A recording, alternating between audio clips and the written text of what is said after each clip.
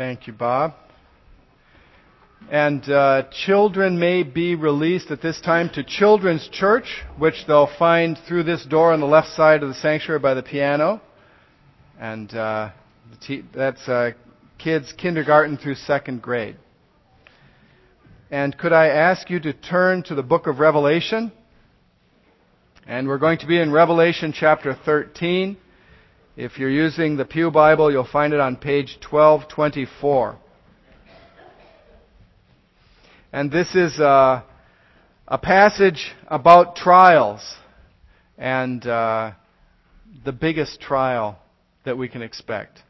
And God sends hard times. And when He does, we get discouraged and we lose hope and we get weak and we lose faith and we give up. And this is exactly what this passage is telling us that we must not do. The great thing about this passage, we're in Revelation chapter 13, the first 10 verses, is this passage gives us exactly what to do with it. What do you do with this vision of this beast? He's coming around, he's killing everybody, he's doing all these terrible things. And what do you do with it? Verse 10, the last phrase of the passage. This is what you do with it. Persevere. This calls for patient endurance and faithfulness, faith on the part of the saints. Let's bow in prayer. Father, work in our hearts that we might be strengthened to endure, that through this warning that we're reading today, this terrifying vision, that you might speak to us and encourage us and challenge us to draw close to you, to find hope in you, to deepen our walk with you, to strengthen our faith in you, that our patient resolve, our endurance, and our perseverance would never wear out. Through the grace of your Holy Spirit, in the name of Jesus we pray. Amen. So this is a vision of the beast, the Antichrist. And it's a vision of him at the prime of his success and doing everything that his heart desires to do. Later on, there's another vision of him in chapter 17. And there you have the woman on the beast. And of course, it's the same character who is the beast. And there's more description and details about him.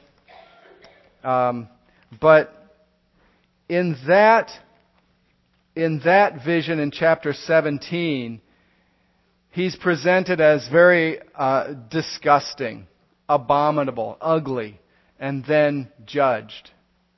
But in this vision, he's presented as terrifying and dangerous.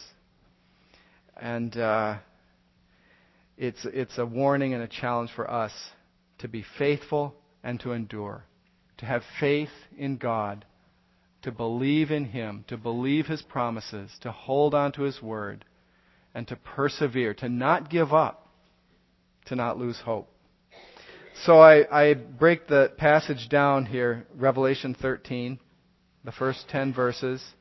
I break it into two parts. I find the first part, verses 1 through 4, talks about the success of Satan. And the second part, verses 5 mainly through 8, talks about the permission of God. God gives permission. He gives license. He gives leeway. He allows Satan to carry out all of his plans. And so let's look at this terrifying vision. And let's seek the Lord that He might equip us to be strong in the things that we face in our daily lives. And even if it be His will that we should face these things prophesied here, that we would be strong. So, the first 4 verses, the satanic success. And satanic success calls for faith. We need to be people of faith if we're going to stand when Satan is rising and his kingdom is succeeding. So I just want us to see all the successes of Satan here in these first 4 verses. First, in verse 1, Satan gives rise to the beast. And it says that it's the dragon. The dragon stood on the shore of the sea, and I saw a beast coming out of the sea. So it's the dragon who brings forth this terrifying king and this terrifying kingdom. And who is the dragon? Of course, if you flip back into Revelation 12, the dragon is being introduced. Verse 9, the great dragon was hurled down. This is Revelation 12, verse 9. It tells who the dragon is. The great dragon was hurled down, that ancient serpent called the devil or Satan, who leads the whole world astray. He was hurled to the earth, and his angels with him. The dragon in this passage is Satan. Satan has been fighting against the people of God in chapter 12. So we get to the end of chapter 12, and it says the dragon was enraged at the woman. The woman is the people of God. Especially, it seems, the faithful remnant among the Jewish people. The dragon was enraged at the woman and went off to make war against the rest of her offspring, those who obey God's commandments and hold to the testimony of Jesus. So, Satan is enraged at the people of God. He goes to the edge of the sea and he calls forth the beast. So the beast is Satan's project. It's Satan's tool. It's Satan's means of attacking, out of his rage, attacking the people of God, attacking the purposes of God, and stamping out the image of God in the world and the work of Christ. It's hard to look at a government as being satanic. Are you able to ever think about the United States government as being satanic? Well, okay, I see some people nodding their heads. You know, to even raise the idea, I think it's a shocking idea. And it's shocking. How can this country be satanic? And, I think even for Hitler, Hitler was setting off to do good. He was consciously attempting to do good as he defined it. Of course, the way that Hitler defined good was something that is radically evil, but people who are evil are trying to do good, at least in their own warped minds. And I think the United States is as good as a nation as it is, and I love the United States. It could be evil. And these things, they sneak up on us. The way that the devil works is sneaky. And he works through people who think they're doing good, who are trying to do good. And for us to be able to detect the Antichrist, for us to be able to detect Satan's success in raising up a government and accomplishing his purposes, is going to require perception. It's going to require understanding and discernment. It's going to require a heart of faith. A heart that sees God and not just the things that people are doing. A mind that's informed by the Word of God and that can see truth and see what's right and what's wrong. A mind trained by the Word of God. We need to be people of faith if we're going to discern the evil that Satan is going to raise up. So Satan gives rise to the beast out of the sea, whatever the sea is. I think maybe the sea is the raging, billowing evil of human society and the peoples of the world. And so the beast rises up out of mankind, the way governments rise up. And he'll look normal. He'll look good. And people will be persuaded. Satan gives rise to the beast, and Satan gives his likeness to the beast. We see that the beast is really the son of Satan, and he bears the image of Satan. Look in verse 1. I saw a beast coming out of the sea. He had 10 horns and 7 heads, with 10 crowns on his horns, and on each head a blasphemous name. This is almost the same as the dragon. If you'll look back in chapter 12 again, in verse 3, you meet the dragon. You see the description of the dragon, who we know is Satan. Chapter 12, verse 3, then another sign appeared in heaven, an enormous red dragon with 7 heads and 10 horns and 7 crowns on his heads. So the beast has 10 crowns, the dragon has 7 crowns, whatever. It's the 7 heads and the 10 horns. This is the dragon incarnate. This is, this is Satan's man.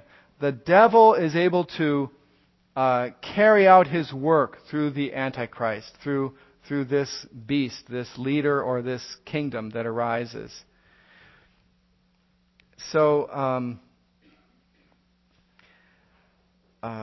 there's more in the likeness of the beast that we see here as we go on in verse 2.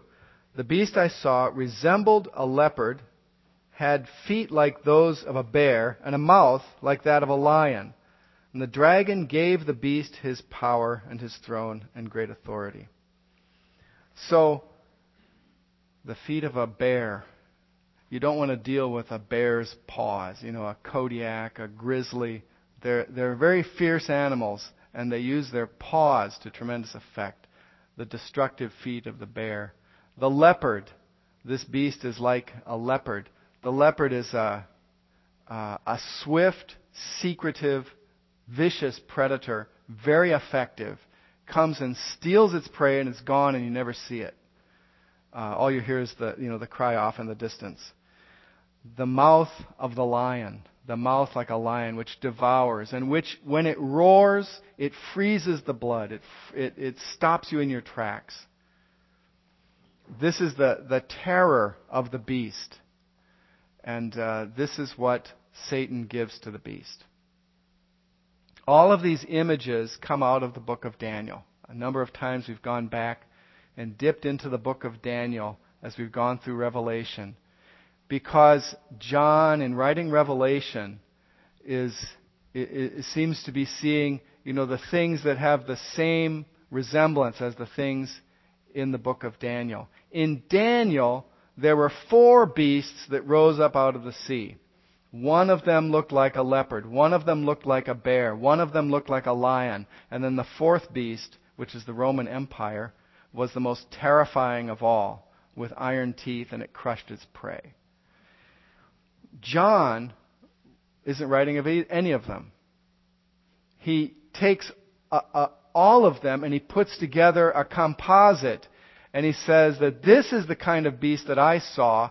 It had something from all of them, maybe everything from all of them. It's all rolled up into one horrifying image.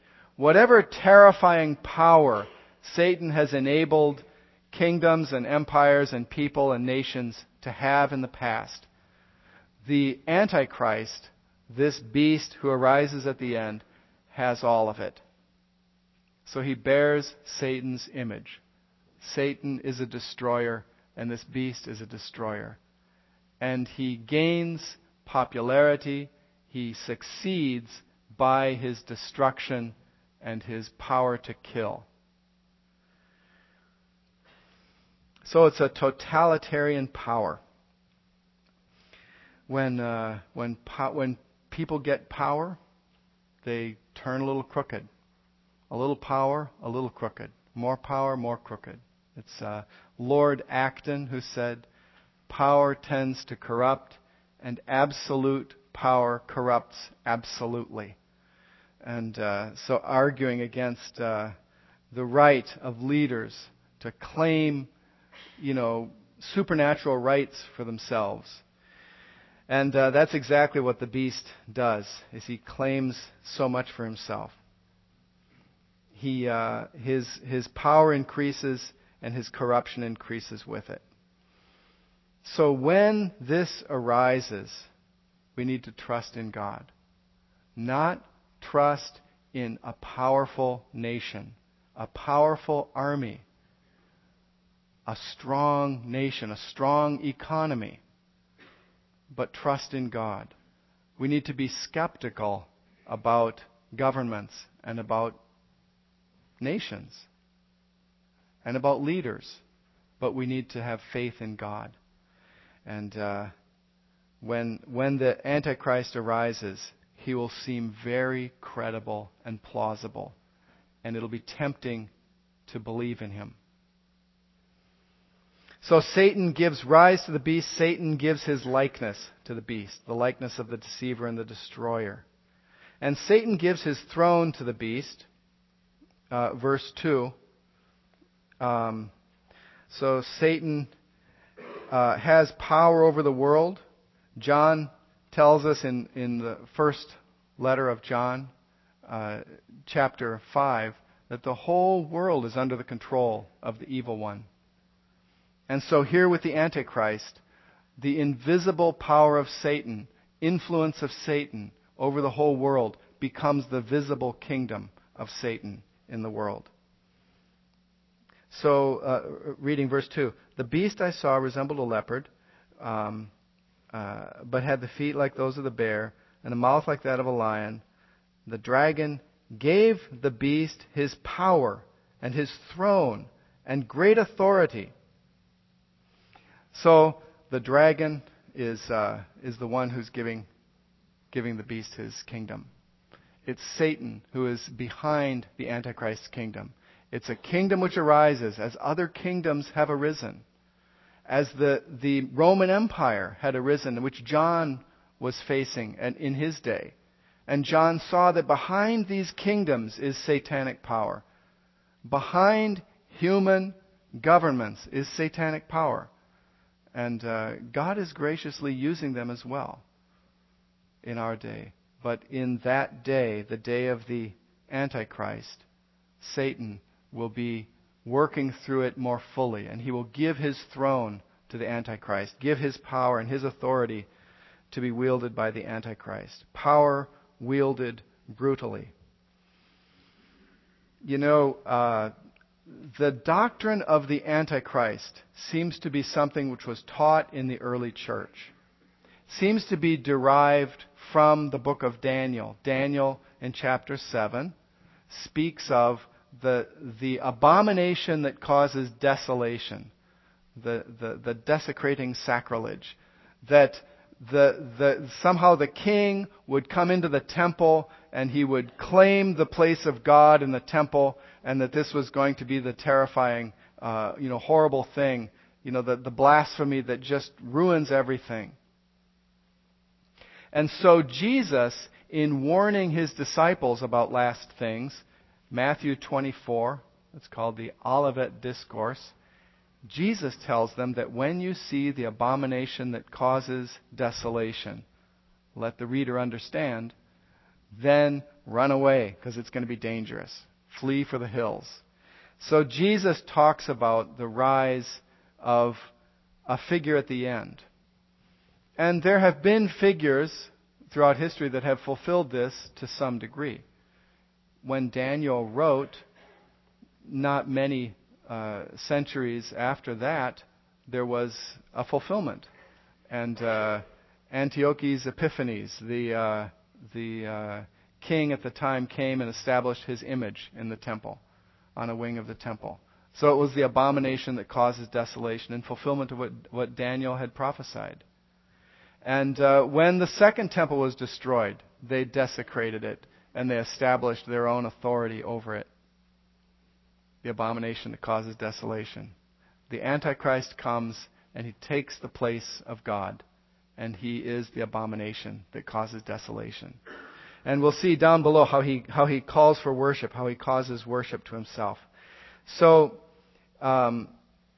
this is the theme of the Antichrist. Jesus starts to teach it when John writes his letter, 1 John, once again.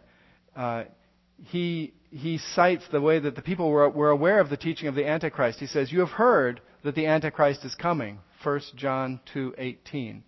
He says, "You have heard that the Antichrist is coming, and even now many antichrists have come, and this is what they're like, and this is how you know them."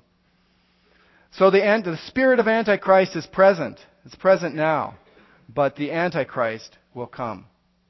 And so there was a teaching in the New Testament. I think the one place in the New Testament we find the teaching of the Antichrist, besides the book of Revelation, the place where we find it laid out the clearest is in 2 Thessalonians.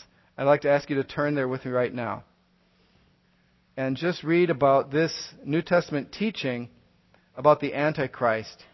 Here in 2 Thessalonians, we're going to be on page 1172.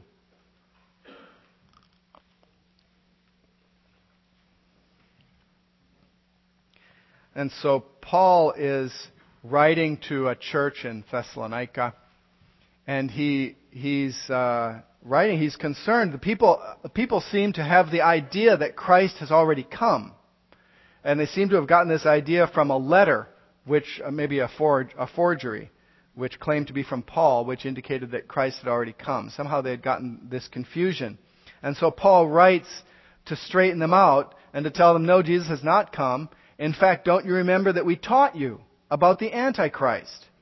And that he calls him the man of lawlessness, that the man of lawlessness must be revealed first. And so we'll pick up here, 2 Thessalonians chapter 2 and the first 12 verses. "Concerning the coming of our Lord Jesus Christ and our being gathered to him, we ask you, brothers, not to become easily unsettled or alarmed by some prophecy, report, or letter supposed to have come from us, saying that the day of the Lord has already come. Don't let anyone deceive you in any way, for that day will not come until the rebellion occurs and the man of lawlessness is revealed, the man doomed to destruction. He will oppose and will exalt himself over everything that is called God or is worshipped, so that he sets himself up in God's temple, proclaiming himself to be God. Don't you remember that when I was with you, I used to tell you these things? And now you know what is holding him back, so that he may be revealed at the proper time. For the secret power of lawlessness is already at work, but the one who now holds it back will continue to do so till he is taken out of the way. And then the lawless one will be revealed, whom the Lord Jesus will overthrow by the breath of his mouth and destroy by the splendor of his coming. The coming of the lawless one will be in accordance with the work of Satan, displayed in all kinds of counterfeit miracles, signs, and wonders, and in every sort of evil that deceives those who are perishing. They perish because they refused to love the truth and so be saved. For this reason, God sends them a powerful delusion so that they will believe the lie, and so that all will be condemned who have not believed the truth, but have delighted in wickedness." So Paul's teaching about the Antichrist, and it seems to me that we're meeting the same figure, that end time figure, that expected figure at the end time is the Antichrist. So what we've gotten so far in Revelation, we're at chapter 12, and there's a new beginning with chapter 12. We start with the woman, and the woman has a baby who is Jesus.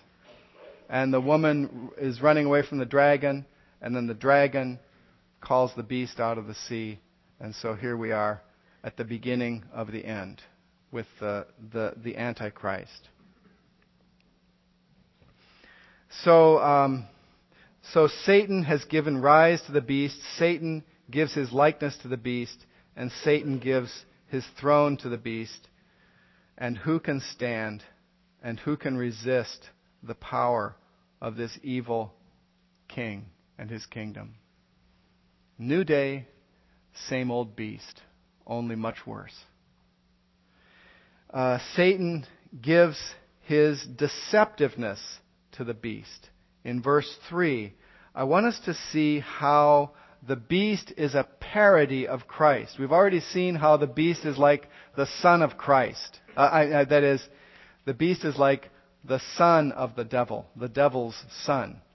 Because he, just as Jesus is the Son of God and bears the image of the Father, so the beast is the son of Satan and bears the image of Satan that we've looked at.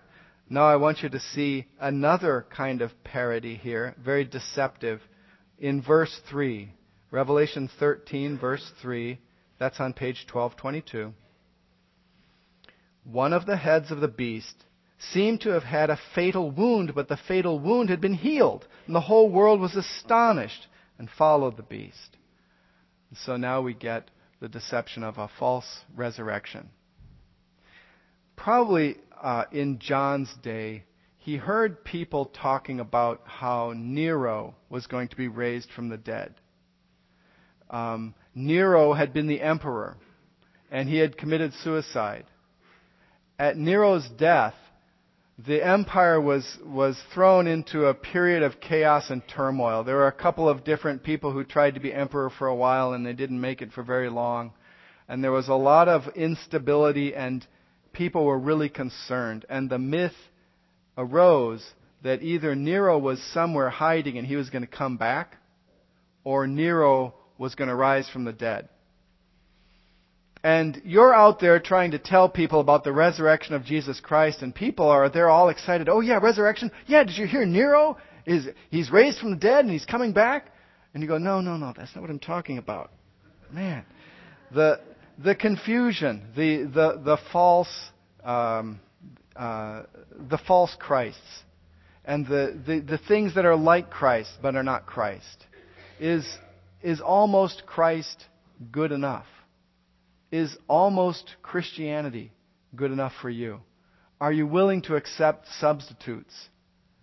Is there an interchangeable part that can be almost as good as Christianity or better? Are you willing to substitute something else for Jesus? Well, this is what the Antichrist proposes to be. A newer, better Jesus for you. And he'll be persuasive. It'll be great to be on his side. You won't want to be against him. Do you have faith in the real Jesus? Can you hold on to him through to the end? Yeah, Satan gives his deceptiveness to the beast. And Satan gives his following to the beast. Look at the end of verse 3 through verse 4.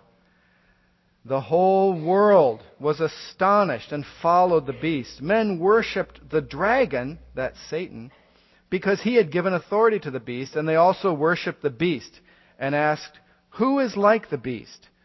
Who can make war against him? So Satan has a worldwide following, and now the Antichrist has a worldwide following, and people everywhere are coming after the beast and following him. There's a natural affinity between Satan and fallen man. And so people are attracted to the Antichrist, and they're naturally drawn to him. And you know what? There's a natural affinity between our hearts, redeemed though we be. But in our fallen, sinful nature, which still remains with us, there are some places where there is an appeal, and our flesh cries out against our spirit, and we find a warfare within us. And we find an internal conflict. And we have to continue to turn back to Christ. And our own hearts rebel against us. And rebel against the rule of our mind and of our will and of our heart. So even within us, we find an affinity with Satan and his ways. So we're tempted. And there's an affinity between us and our fellow human beings. And when everybody is going the same way, it's very hard to go against the tide.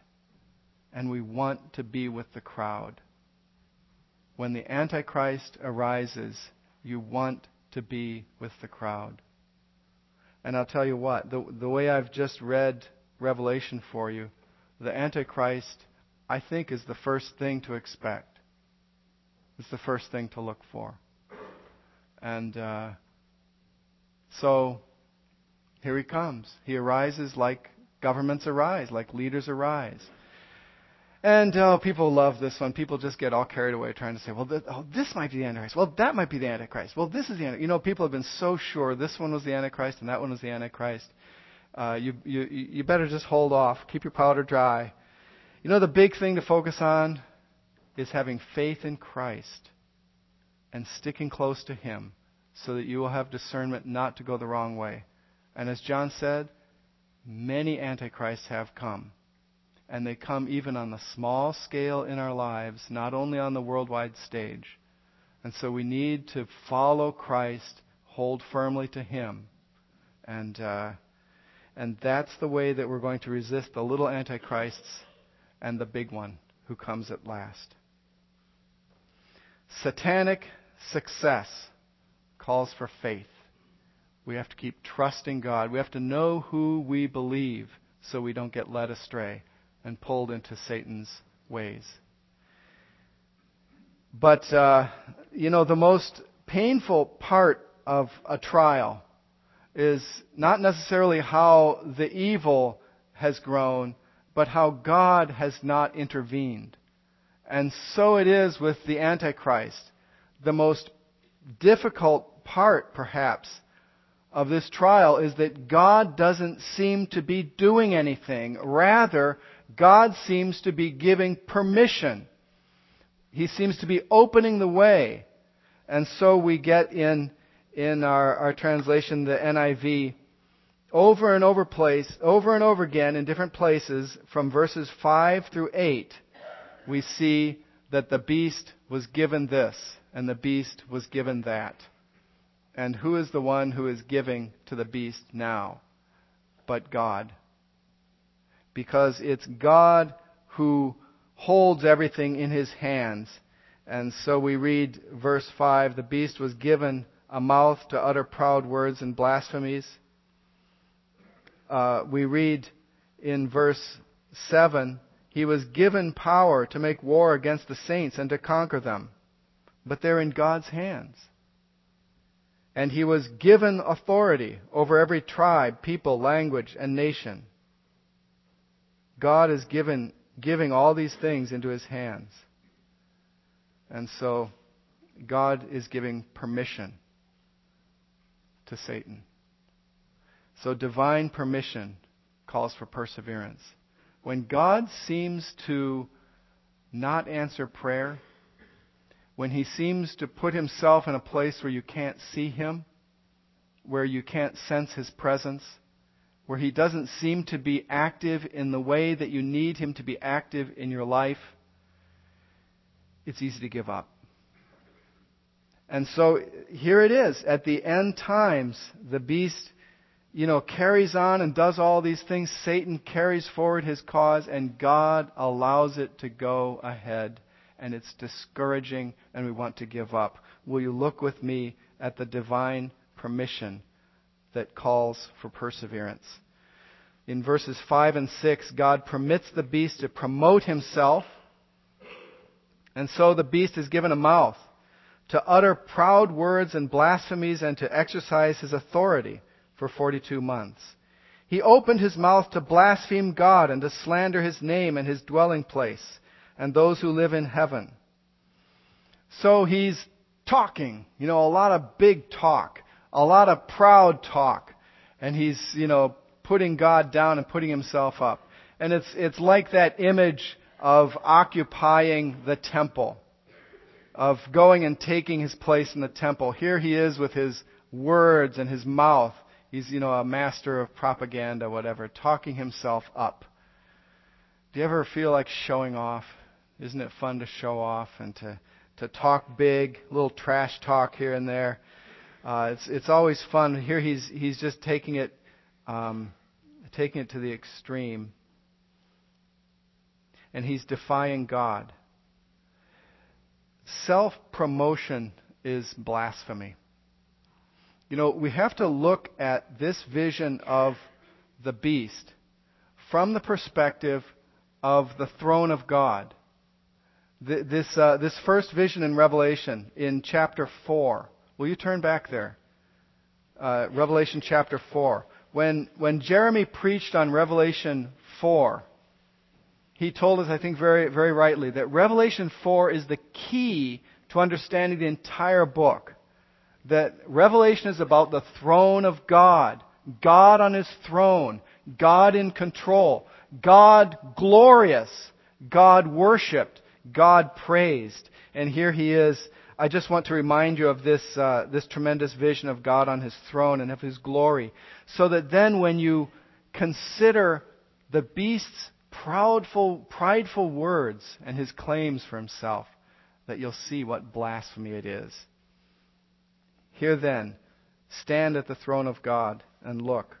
Revelation 4, verse 2. At once I was in the Spirit, and there before me was a throne in heaven with someone sitting on it, and the one who sat there had the appearance of jasper and carnelian. A rainbow resembling an emerald encircled the throne. Surrounding the throne were 24 other thrones, and seated on them were 24 elders. They were dressed in white and had crowns of gold on their heads. From the throne came flashes of lightning, rumblings, and peals of thunder. Before the throne 7 lamps were blazing. These are the 7 spirits of God. Also before the throne there was what looked like a sea of glass, clear as crystal. In the center around the throne were 4 living creatures, and they were covered with eyes in front and in back. And then we go down and read what they're singing. Holy, holy, holy is the Lord God Almighty, who was and is to come. And then the song down in verse 11. You are worthy, our Lord and God, to receive glory and honor and power. For you created all things, and by your will they were created and have their being. And then the vision goes on to the presence of Christ, the Lamb, and His glory and the worship there in heaven. And we're made to realize that God is great and awesome, far greater and more wonderful than words can portray. And so our hearts are moved with this vision to think of God and His greatness and what it must be to be in His presence. But we're in His presence now. He's here. And the beast is making all these loud noises with his big lion's mouth and boasting and roaring about how great he is and how small God is. And everyone is going after him. And it's disheartening. And you want to give up. And you want to give in and go along. But don't. God still knows you. He still holds you in His hand. He still loves you. He still has purposes for you. He's still the one who redeemed you. And He's still coming to redeem you. Don't give up. Don't give in. Don't turn back. This calls for perseverance. God permits the beast to promote himself. God permits the beast time to rule. If you look there in verse 5, he's given a mouth to utter proud words and blasphemies, and to exercise his authority for 42 months. So he's given a time. Now exactly what the 42 months is, oh my, it's a period of time, eschatological time. You know, it's a time. Here's the big thing. Yeah, I don't know what comes before it, what comes after it, how it fits in with 7 years and all this. Those are tough questions for me. Here's what I get. 42 months is not forever. It has a beginning and it has an end. And don't give up just before deliverance comes. That much I'm sure of. That'll preach. You know, He's going to meet His end. You're going to be delivered. You're going to be saved out of His grasp. One way or the other, don't give up. It's only 42 months, however long that is. You can hold on. God permits the beast to promote himself, permits him time to rule. God permits the beast to triumph over the saints. Verse 7. He was given power to make war against the saints and to conquer them. To destroy the church, to attack God's people, to put them to death. And He has the victory from this world's perspective. But we know who has the true victory, and it isn't the beast. So this is terrifying. God has withdrawn His protection. He is allowing Satan to carry out his plans, even against the people of God. And it proves two things. It proves the cruelty of Satan. Remember the story of Job. And Satan is allowed to go out of his presence. And Satan does terrible things to Job. So cruel. Remember Jesus and the man who had all the demons, a legion of demons. And the demons begged, don't drive us into the abyss, but let us go into that herd of pigs. And Jesus says, okay, go. Why does Jesus let him go into the herd of pigs? Well, I'm not going to try to explain everything Jesus does. But I see the destructive power as the demons go and drive all of those animals down into the sea to be drowned. The destructive power of Satan is revealed. So God gives permission to Satan to do this to the church, and Satan's cruelty is revealed for men and angels to see, that there might be an eternal record of it for the ages. Satan is cruel and vicious. And also it proves the loyalty and love of God's people. Do we only serve Him because He protects us? Do we only serve Him because He fills our stomachs?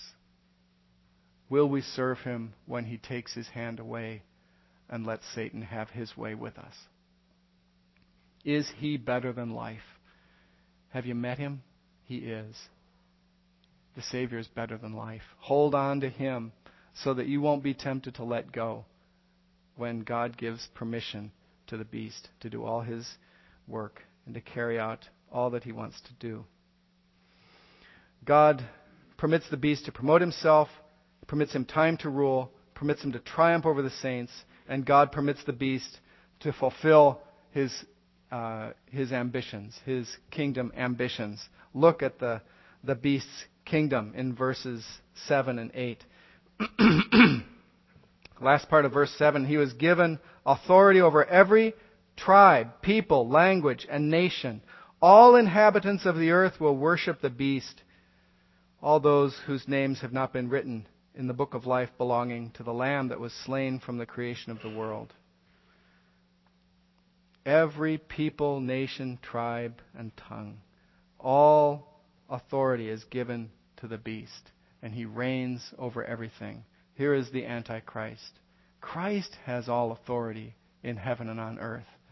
But here the beast, the usurper, has been allowed to exercise his satanic authority over all the earth, except those who refuse him and reject him.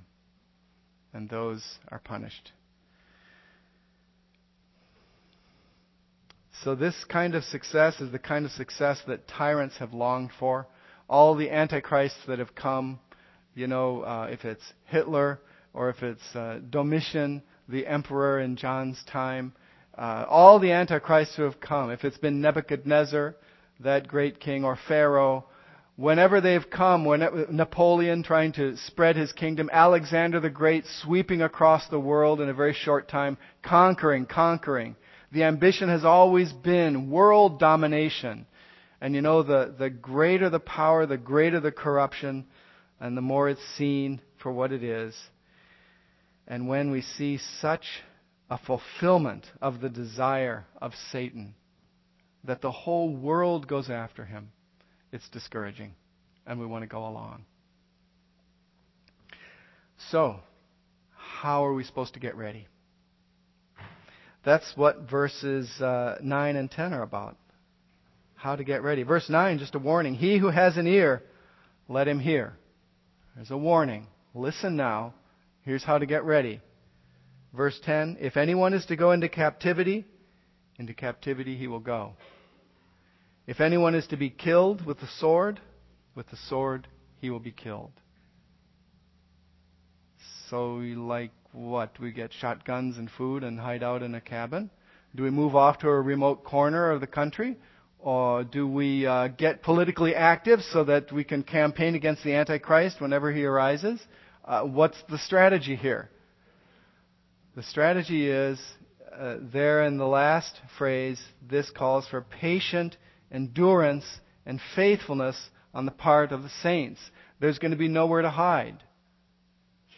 If you happen to be hidden, that'll be fine. If you want to go and live in Montana in a hut, and maybe you'll escape, I don't know. But Jesus told you to do what?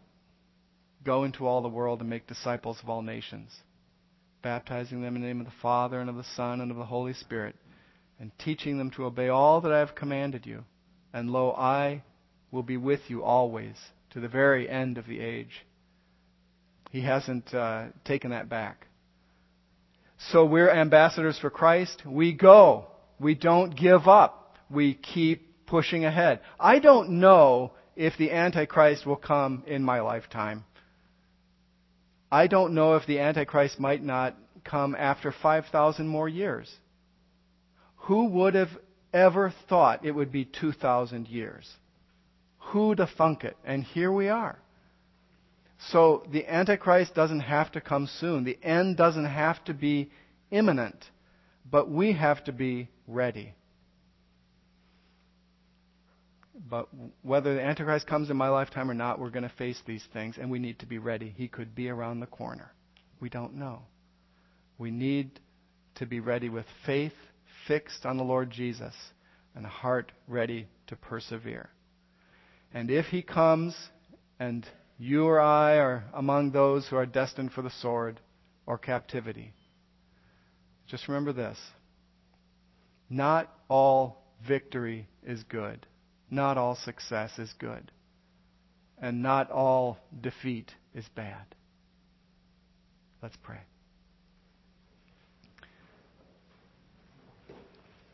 Thank you, King Jesus, that you reign. That the Antichrist is nothing before you. That you will destroy him with the breath of your mouth. That he is a small item for you to deal with and take care of. All of his great boastings will have amounted to nothing. He will be taken captive and cast into the lake of burning sulfur where he will meet his end. And we have no fear because you're faithful, because you know your children, because your heart goes out to your children. You don't forget them. And you will hold on to us and not let us go. So help us to be strong and hold on to you today and tomorrow, and whatever may face us in the days to come. Through Jesus Christ we pray. Amen. And we're coming to the Lord's table. One of our elders, John Gennard, is going to lead us in the Lord's Supper. And if you are a believer in Christ, if you know Christ as Savior, if you put your faith in Him, you're holding on to Him and you're going to stand with Him no matter what. This is the Lord's table and you're welcome to share it with us. If you have not put your faith in Christ, if you haven't repented of your sins and found salvation in the blood of Christ, then we would invite you to just participate by observing. When the plate comes, just pass it along. We wouldn't want you to play a mockery of a ritual that doesn't have its real meaning for you. Yet. And we pray for you and you pray for yourself. If you have kids here, please use discernment. This is not snack time. And you might want to talk with your kids at some point and discuss with them about the need for them to stand up, be counted for Jesus, receive baptism, become recognized as a member of a church, and to participate with the church in the observance of the Lord's Supper. So that's something for you to consider as a family. So John, will you lead us? Thank you, Seth. Can everyone hear me? It's an honor to be here and today to prepare our hearts and our minds for communion. In preparation for today and how to best do that, I realized that I've taken this place for granted. I've been coming here for a long time. I got married up here 25 years ago this year. I was baptized here. I've had an opportunity. I've been blessed to serve communion here for 9 years. There's a lot that I've taken for granted with this church. Not the building, but the fact that this is part of Christ's body, all of you, and the fact that we share in Christ that relationship. When I think about some of the sermons, the many sermons I've heard over the years here, I also think I take those for granted. I think a lot of times we give credit to the person delivering them rather than the person who inspired them. I think as Christians we should walk and talk and think with God in the forefront of our minds. It should be automatic to go to Him in prayer, to give Him the credit. But do we? Yesterday when we had that gorgeous day and everybody's out doing landscaping, when you looked at the sun and all the plants out, were you giving credit to God? That beautiful dogwood in my yard, when I looked at it, was I thinking, gee, it's amazing what God can do? I was thinking, it's too bad next week it's not going to be that way. That's going to be that white. I think, unfortunately for us, Christ knows our hearts. We take things for granted. We take Him for granted. Jesus knew that we would need to be reminded, that we would need a re-emphasis of His sacrifice and of the new covenant. The Gospels of Matthew, Mark, and Luke each capture Jesus' own words establishing the ordinance, that is, the Last Supper, the Lord's Supper. The Lord's Supper reminds us of Christ's death on the cross for our sins. When we partake of it, we